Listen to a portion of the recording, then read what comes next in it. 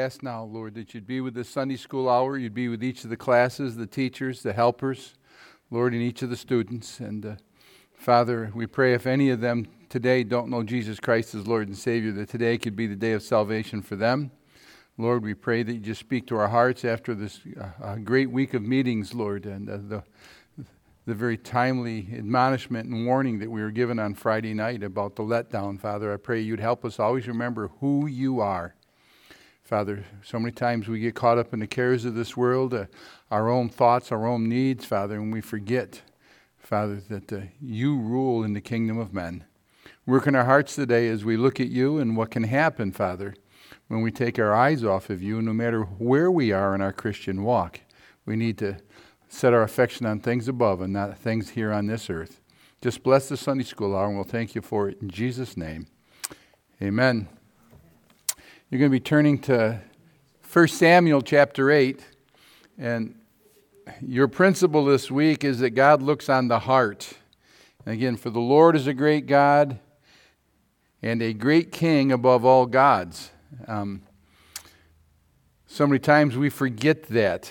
That's what Samuel's sons forgot in chapter 8 that caused the fact that Israel was looking for a king.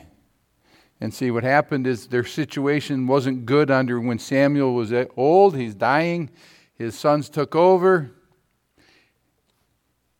Samuel's not doing well, and they were not godly. Just because you have a Christian home does not mean your children will live as Christians. Just because other people may look at you as godly does not mean that's how your sons have been raised in your home. Okay? Christianity is not what we see on a Sunday morning. It's what's going on every other day of the week. You're not accountable. This is adult Sunday school class. You are not accountable once your children reach of age. Okay, and they start making their choices, and they're past the point, 20 years old and above. But you need to understand, they need to see it consistently in us. It's almost like I've looked at this and just being honest with you, Pastor Christian, stop serving. I may not be the senior pastor of this church, but I will not stop serving the Lord and doing what I can. Okay? And you say, why is that? One, because that's what I'm supposed to do. And two, I find in the Bible over and over again, things happen unto the third and the fourth generation of them that know not God and them that fear Him. And the sins of the fathers are visited unto the children of the third and fourth generation. Okay, we're in a situation with this church. We've had some godly mothers without godly fathers who have saved their kids from so much heartache. And I pray that it'll always be both mother and father living for the Lord. But that's not always the case. It's not always the father who does it, and it's not always the mother who does it. But we need to understand that, and we need to realize who God is. And I want you to, it says here, for the Lord is a great God and a great king above all gods. Go to Revelation chapter 19, verse 16. This was in your devotionals. I'm not sure how many use them. But the devotional for this week, before we get to the looking at Samuel and looking at Saul. Revelation 19, look at verse, let me see here where I got you. Let's start at verse 11. And I saw heaven open, behold, a white horse, and he that sat upon him was called Faithful and True, and in righteousness does he judge and make war. His eyes were as a flame of fire, same as you find it early in the book of Revelation. And on his head were many crowns, and he had a name written that no man knew but he himself. And he was clothed with a vesture dipped in blood, and on his name is called the Word of God. And the armies which were in heaven followed him upon white horses, clothed in the fine linen, white and clean. And out of his mouth goeth a sharp sword, and with it he should judge the nations. And he shall rule them with a rod of iron. He treadeth out the winepress of the fierceness of the wrath of Almighty God. And on his vesture he had on his thigh a name written, King of Kings and Lord of Lords. Now look at Revelation 17. Who is King of kings and Lord of lords?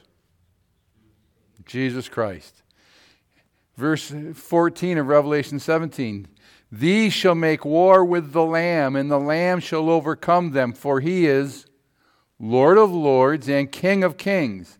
And they that are with him are called and chosen and faithful. Philippians chapter 2.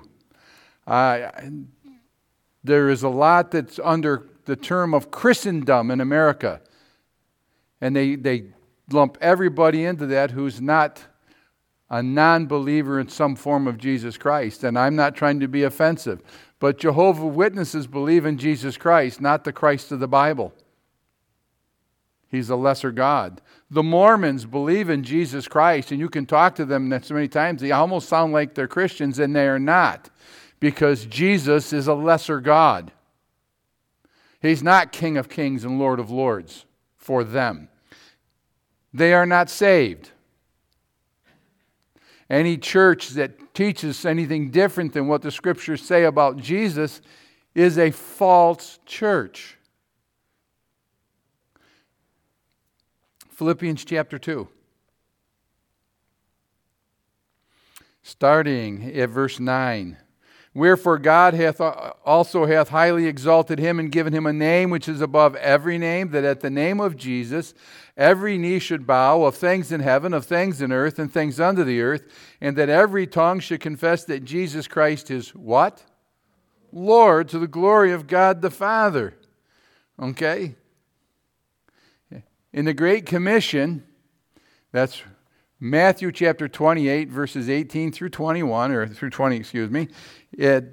Jesus said, when he came to them, he said, all power is given unto me in heaven and in earth.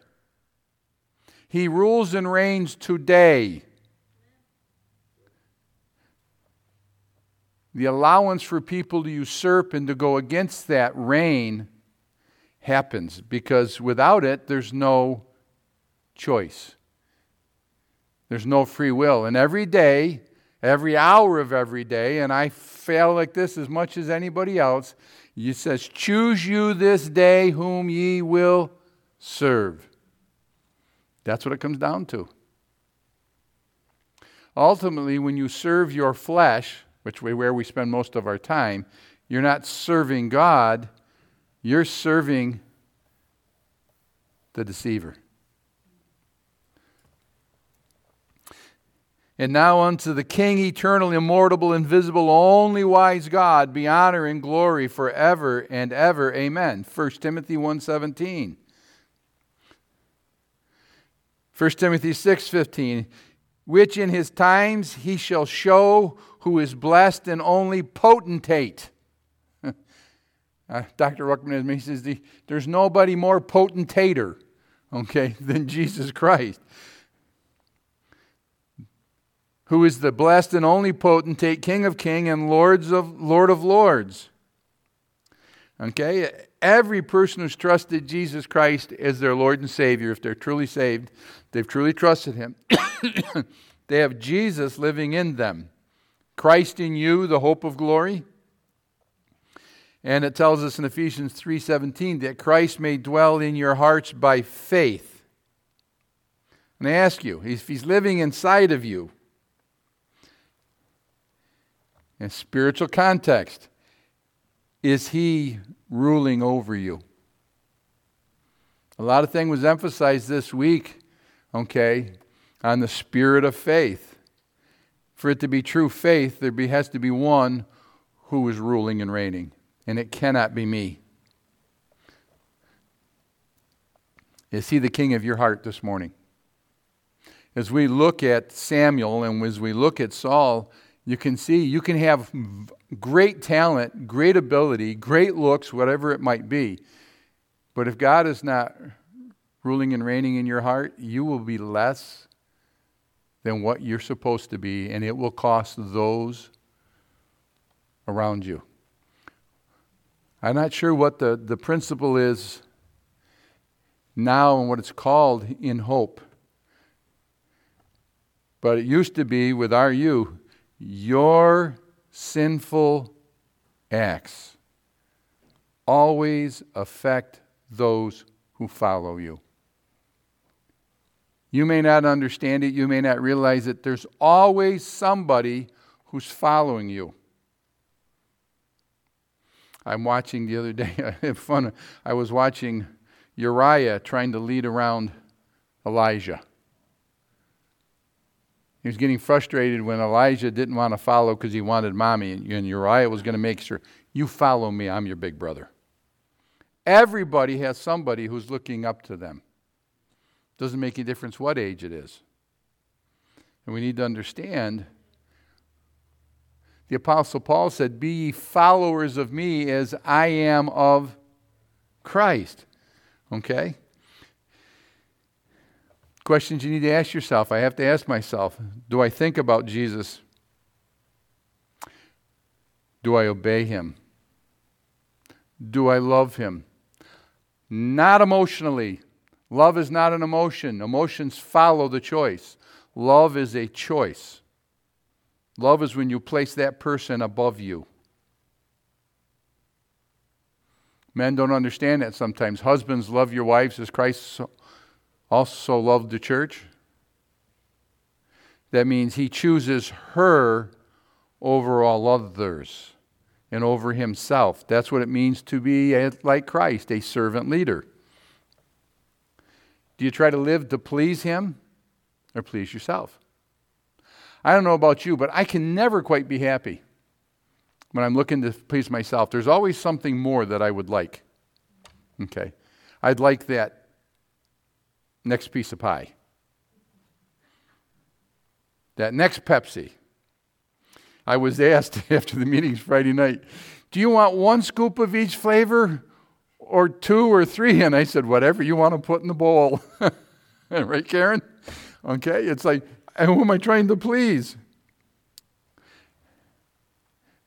Do I give up things for my Savior? See, I've got to ask myself. That's what you need to ask.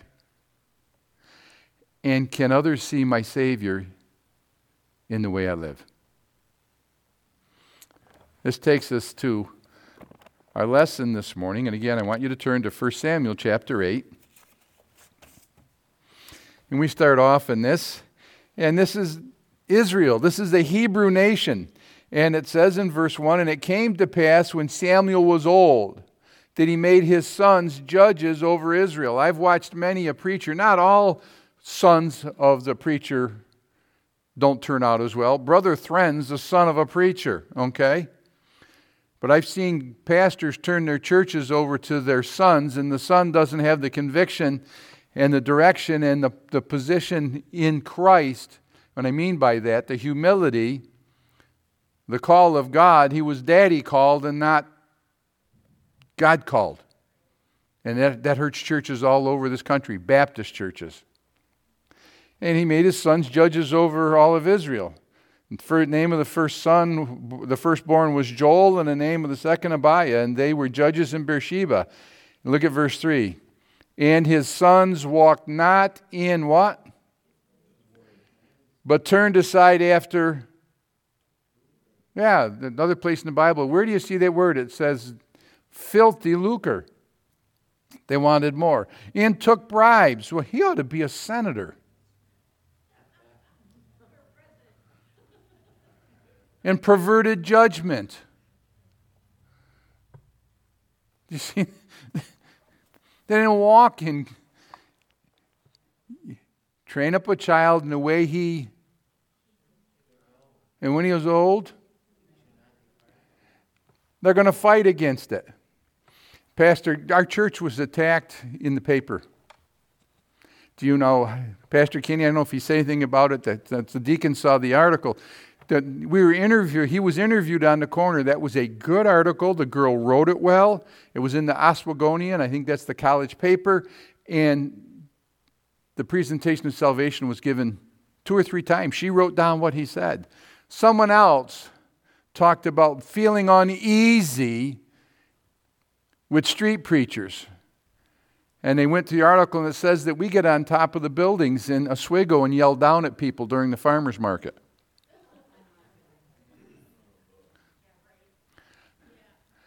I don't know about you, but if I was up and I was yelling down, anybody who's watching me preach, you don't want to stand 5 feet in front of me because you're going to get a bath.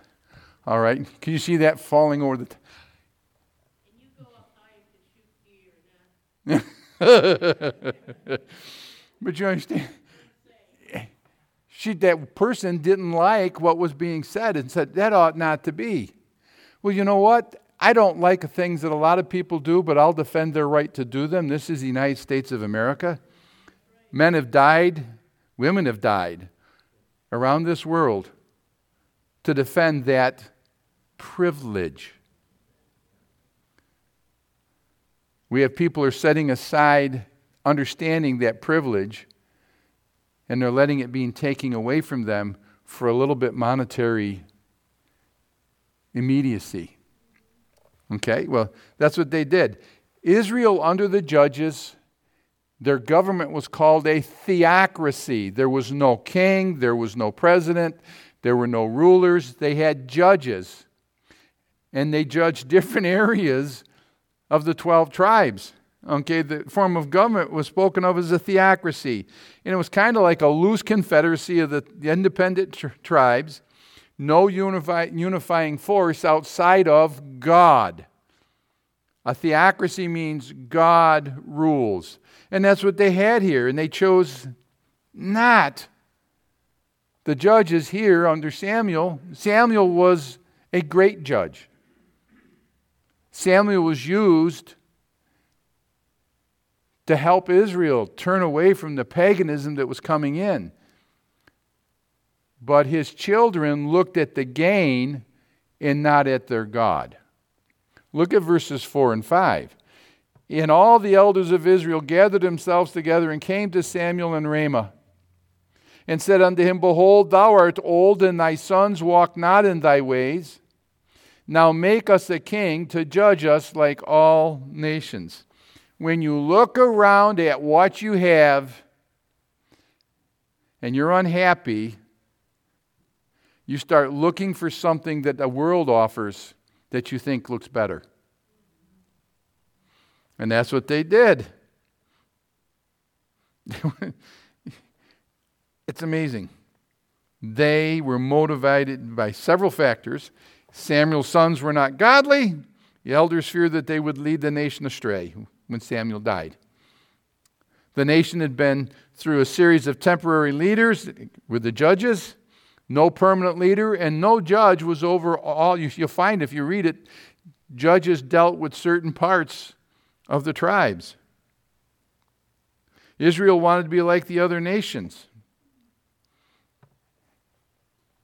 Our college system is trying to teach our young people that it's better off in a socialized government. Sound familiar to you? They want Europe. I've been not to Europe, but Ireland's part of Europe, and I don't want what Ireland has. I've been to New Zealand, socialized. I don't want what New Zealand has. I've been to India, and I'm telling you, I do not want what India has.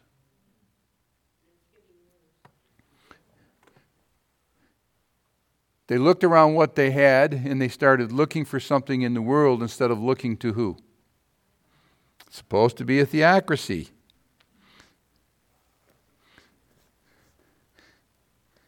They wanted to be like the other nations. They thought it would give them greater security. Women should not rule. Women sense love in the greatest sense through security. And when their security is threatened, they start looking for ways to gain greater security, and they don't realize that there'll be a loss of liberty.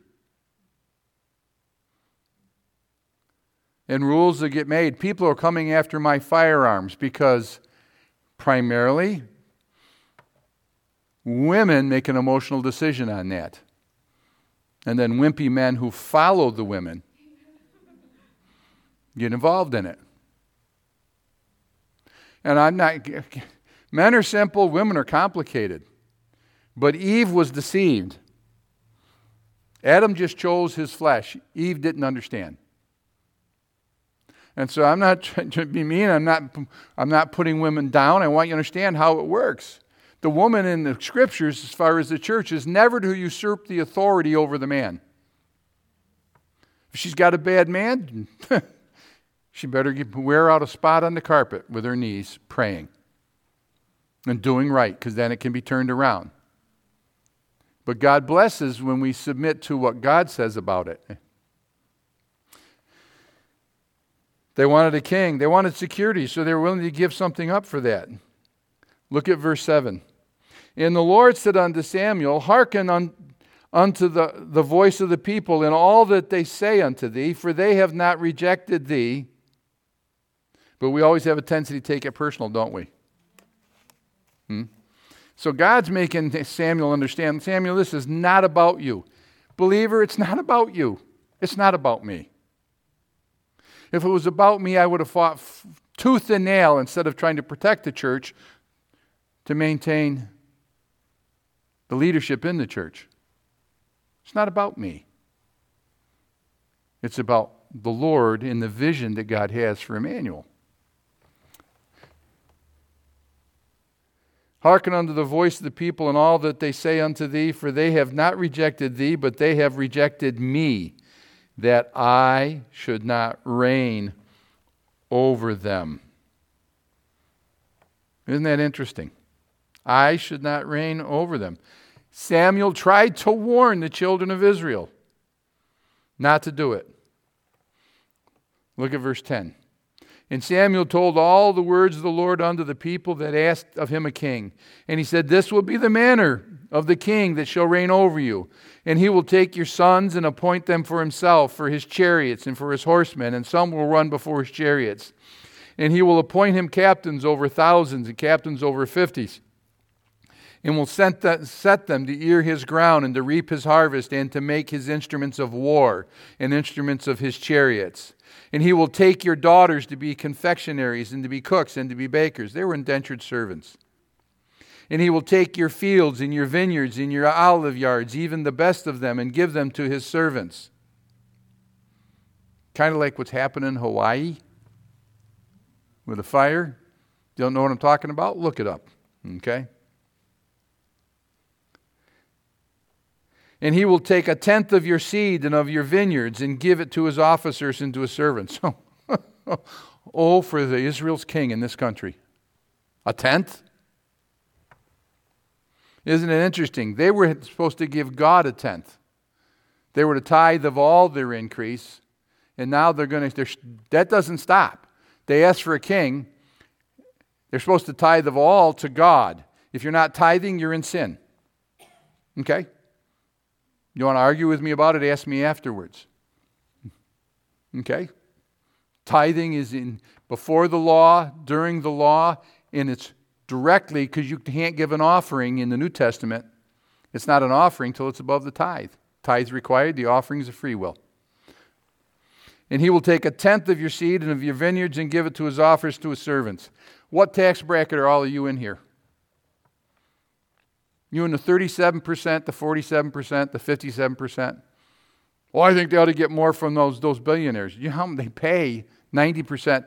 1% of the population of the United States pays over 50% of the taxes in this country. 1% pays over 50%. Don't believe me? Well, look at all they have. Yeah, they pay more for it. They just have so much that you can't imagine it. And he will take your men servants and your maid servants and your goodliest young men and your asses and put them to work. And he will take a tenth of your sheep, and ye shall be his servants. And ye shall cry out in that day because of your king, which ye have chosen, shall have chosen you. And the Lord will not hear you in that day. Oh, I don't want President Biden. Voted for him. Oh, it was a crooked election. Oh. You know what the Bible teaches us? God gives us the leaders we deserve. Oh, that's kind of rough, isn't it? God predicted this was going to happen. Turn to Deuteronomy chapter 17. We're coming back to 1 Samuel 8. Deuteronomy. you don't know where that is, it's the 5th book of the Bible, Deuteronomy 17. I'm a little contentious this morning. I'm sorry. Deuteronomy 17.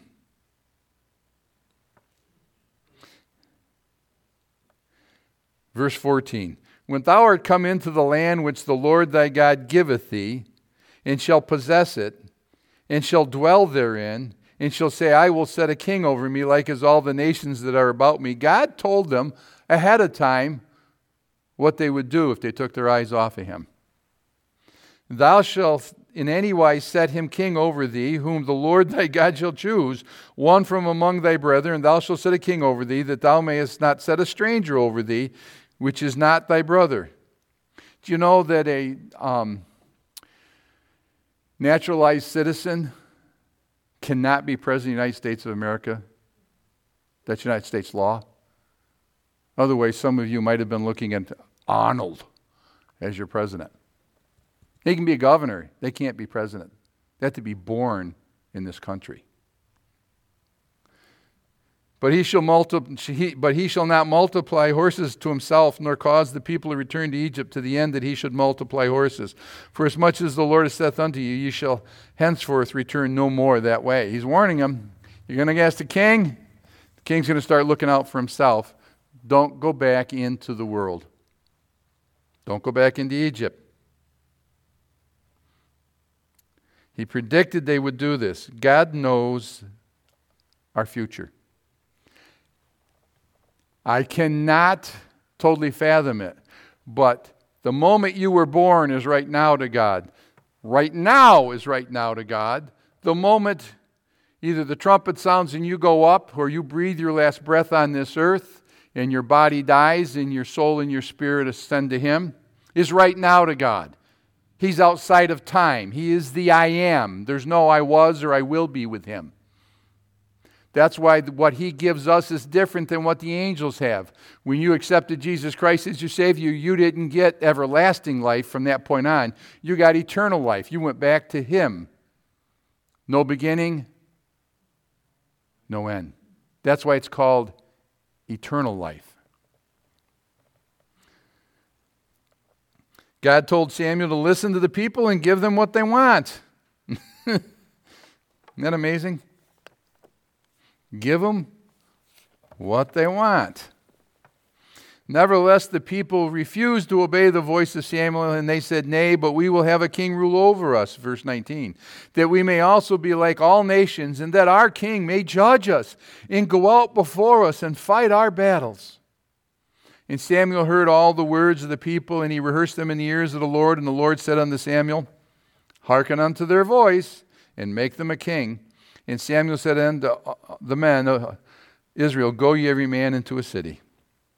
Okay? He said, give them what you want. You know, sometimes you know what God does? He'll give you what you want. He'll give you what you want. You wanted enough? Why didn't God stop me?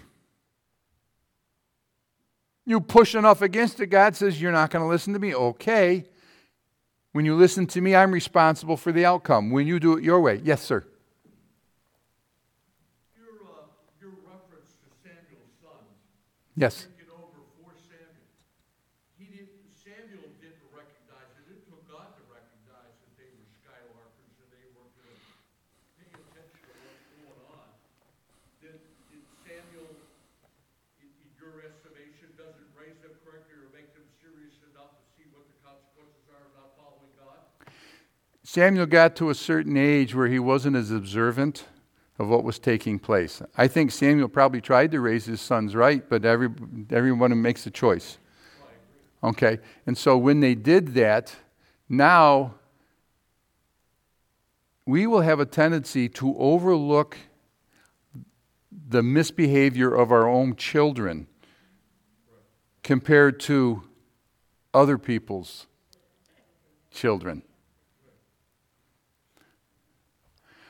if you had, I don't get the poster anymore. It always used to drive me crazy. My son would always point this out as an investigative news reporter. He said, Dad, watch this. Every article, when you see when some guy is shot by the police or he's shot by somebody, and say, oh, he was such a good boy. He made a few bad choices, but I know he's such a good boy. He just got with the wrong people. He was such a good man.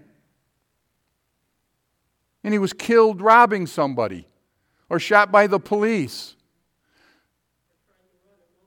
Yeah, so you know what that happens? Okay, so I want you to understand. You can't condemn Samuel in that, because how many times do we do that ourselves? We overlook it. Instead of dropping the hammer on our children when they're younger, when it can have a greater influence, we kind of let it go by. Oh, we'll get it. When they grow up, they'll make better choices. No, train them up when they're young, and then when they're older, turn back to it. Okay? When they get older, I never spanked my boys after 12 years of age. But boy, before that time. And then they started realizing sometimes they'd wished I'd gone ahead and spanked them, because it cost them in different ways much more. I'm just telling you about me. But this is what it comes down to with them. Samuel was still listening to God. Samuel, because of his age, wasn't following until God chose another judge. He let some of his work slide. It wasn't God said, okay, Samuel, you're done now. I'm appointing a new judge in Israel. But the choices made by someone who looked at what they could gain instead of who they serve is what set the people up for that. So that's where we're at with this. And I said, God will give it to you. Turn to Psalm 106.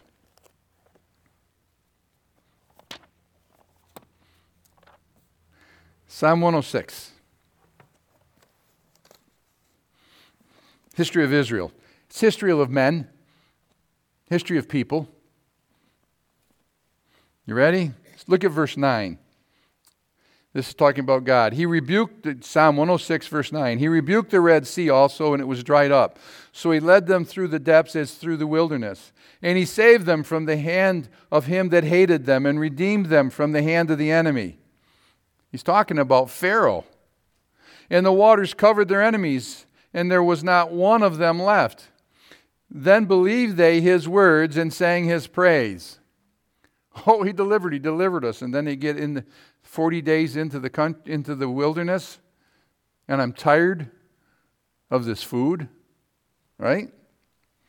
They soon forgot his works, and they waited not for his counsel, but lusted exceedingly in the wilderness and tempted God in the desert. And he did what? Read it out loud to me, verse 15.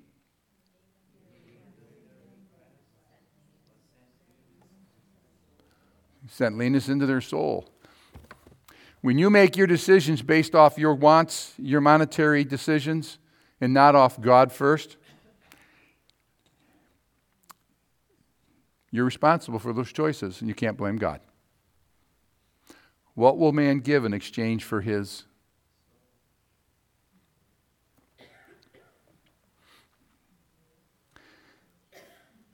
When we turn from God to our own desires, okay? Turn to Psalm 37. You're right there in Psalm 106. Go to Psalm 37, then we're going to go back to the text. I'm taking you through 1 Samuel chapter 9 quickly in this. Okay? See, God will allow you to make a bad choice, and then you know what we want to do? We want to blame God. That's why you're supposed to hide God's word in your heart that you might not sin against him. Proverbs 6, 3 through 5, some of Howard's favorite verses. Go back and look at them. But in Psalm 37 it says, "Fret not thyself because of evildoers, neither be thou envious against the workers of iniquity. For they shall soon be cut down like the grass and wither like the green herb." Not herb, herb. "Trust in the Lord and do good, so shalt thou dwell in the land, and verily thou shalt be fed. Delight thyself also in the Lord, and he shall give thee" what? "Commit thy way unto the Lord, trust also in him, and he shall bring it to pass. And he shall bring forth thy righteousness as the light, and thy judgment as the noonday. Rest in the Lord and wait." This is the one we struggle with so many times, waiting on God. Rest in the Lord and wait patiently. Tribulation worketh patience, patience experience, and experience hope. Amen. Fret not thyself because of him who prospereth in his way, because the man who bringeth wicked devices to pass. And this is the Bible does say, be ye angry and sin not. That's when you're angry about what people say about your God. Outside of that, your anger is a response of insecurity when you have to get angry. Cease from anger and forsake wrath. Fret not thyself in any wise to do evil.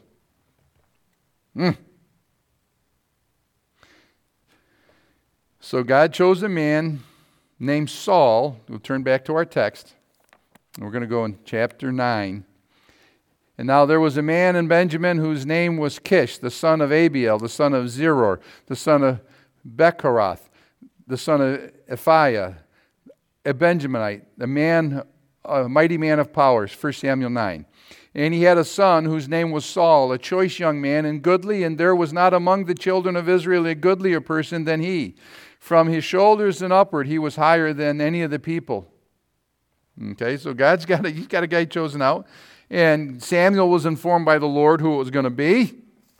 And the Lord used some lost cattle to bring Saul to Samuel.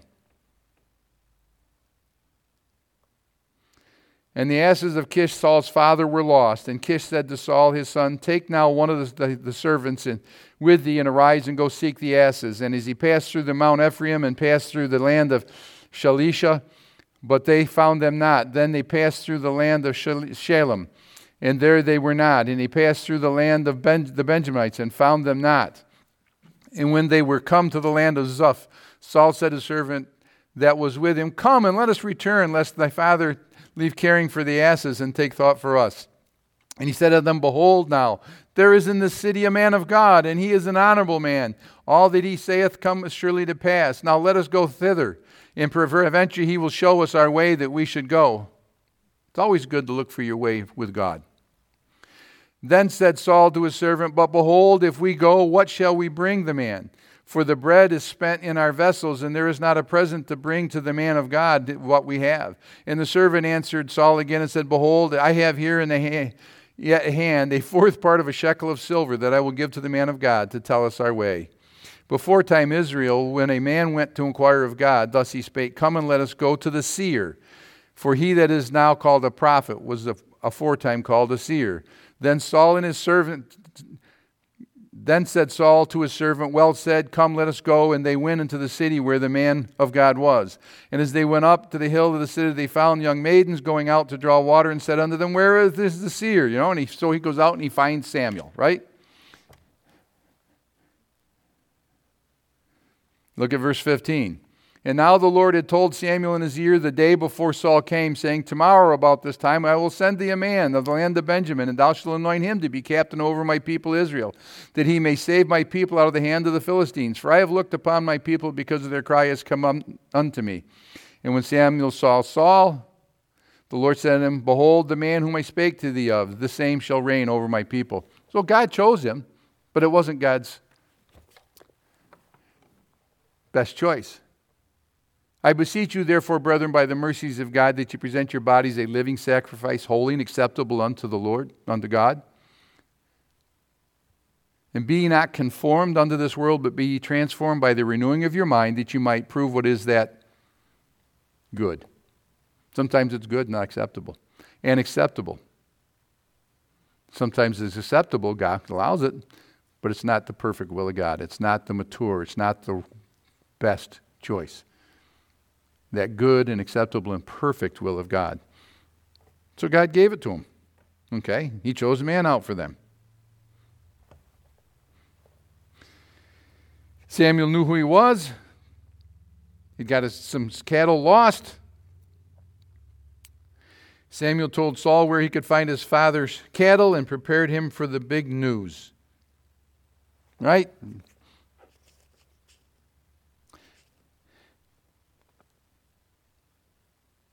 You go through this, Saul drew near and he says, tell me where this is seer's house. And he goes there in verse 18. He goes there and Saul answered and said, am I not a Benjamite of the smallest of the tribes of Israel, my family less the families of the tribe of Benjamin? Wherefore speakest thou to me? Samuel took Saul and his servant and brought them to the parlor and made them sit in the chiefest place among them that were bidden, which were about 30 persons. And Samuel said unto the cook, Bring the portion which I gave thee, which I said unto thee, and set it by thee.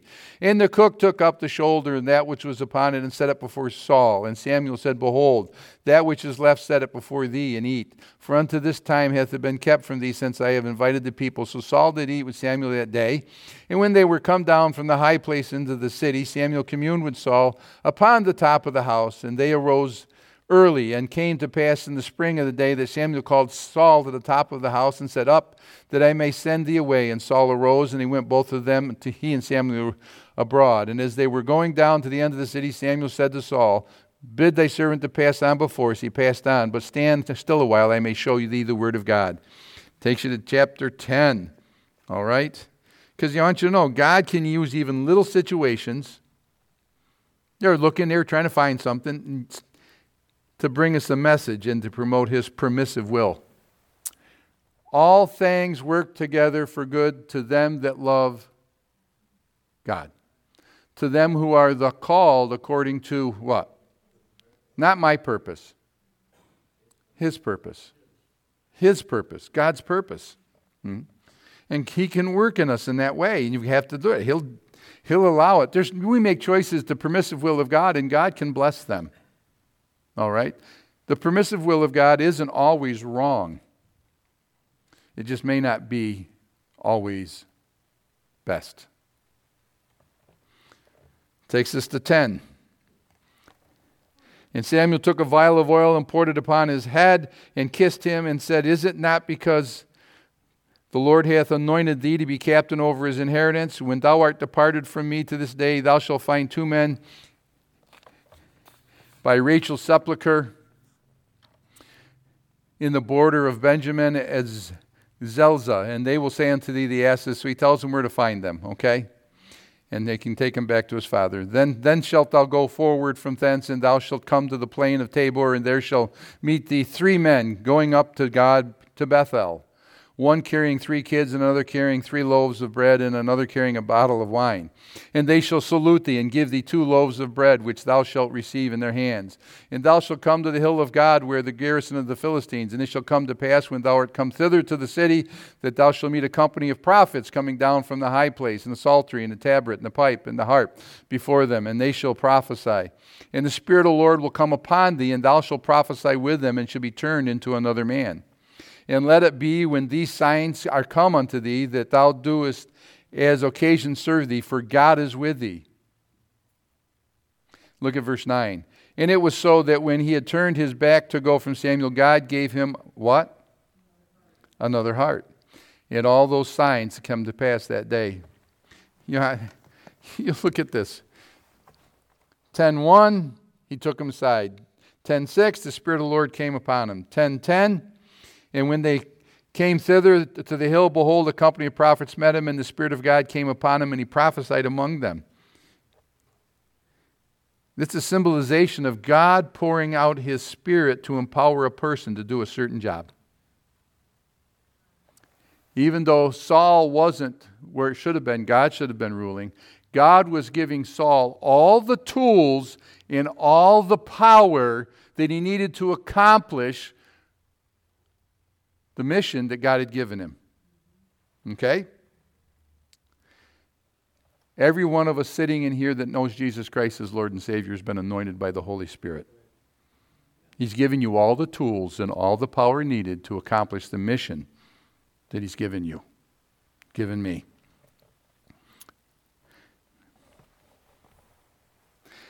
But the anointing which ye have received of Him abideth in you, and ye need not that any man teach you. Any man teach you. But the same anointing teaches you of all things, and is of truth, and is of no lie, even as it hath taught you, and ye shall abide in Him. 1 John chapter 2, verse 27. You've been anointed. Ephesians 1:13, in whom ye also trusted, that if ye heard the word of truth, the gospel of your salvation, in whom also that if ye believed, ye were sealed with that Holy Spirit of promise. Saul had everything. He had a strong body. Look at verse 23 of chapter 10. And they ran and fetched him thence, and when he stood among the people, he was higher than any of the people from his shoulders and upward. He had a humble mind. Verse 21 of chapter 9. And Saul answered and said, am I not a Benjamite, of the smallest of the tribes of Israel? He's saying, why am I getting chose? God gave him a new heart. Chapter 10, verse 9. God gave him another heart. Verse 10, God gave him spiritual power. The Spirit of God came upon him. Chapter 10, verse 26. And Saul also went home to Gibeah, and there went with him a band of men whose hearts God had what? Touched. He gave him loyal friends that God is working in to help him. He had the guidance of the prayers of Samuel. Everything needed. There hath no temptation taken you, but such as is common to man.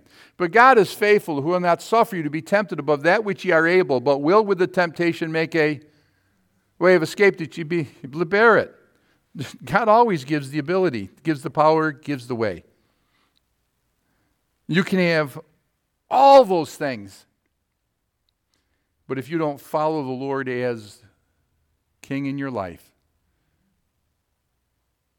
a great God, a great King over all gods, Alpha and Omega, if you don't follow him, you're going to fail miserably. Saul was a picture of he had it all, and he had to be replaced. He led the people by sight and not by faith. Zechariah 4:6, not by might nor by power, but by my Spirit, saith the Lord of hosts. You got to remember, Saul, he added unto him, they said, they're going to add unto, the king's going to add unto himself horses and chariots. And he's going to take your children, he's going to build it up. When David fell into sin, he numbered the children of Israel. He was looking at the physical side and not at the spiritual side. How many of you can give me Philippians 4:13?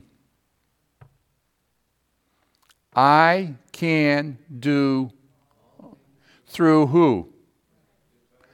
Which strengtheneth me. I can do all things through Christ which strengtheneth me. For what shall it profit a man if he should gain the whole world? Matthew 8, let me see here. Matthew 8, verse 36, and lose his own soul. God will give you what you keep asking for when you've already been told it's not what you should have. God will put somebody over an authority over you when you settle for the immediate and don't look at the long view and learn how to serve him. And we need to see things that are of eternal value and not of material value, because they're always gone. Ever since Judy and I got married, we've owned 2 houses. You know what we said about both of them? They'll burn. The houses aren't important compared to the people that come into those houses. And what Joshua said, as for me and my house, we will serve the Lord. Take a break.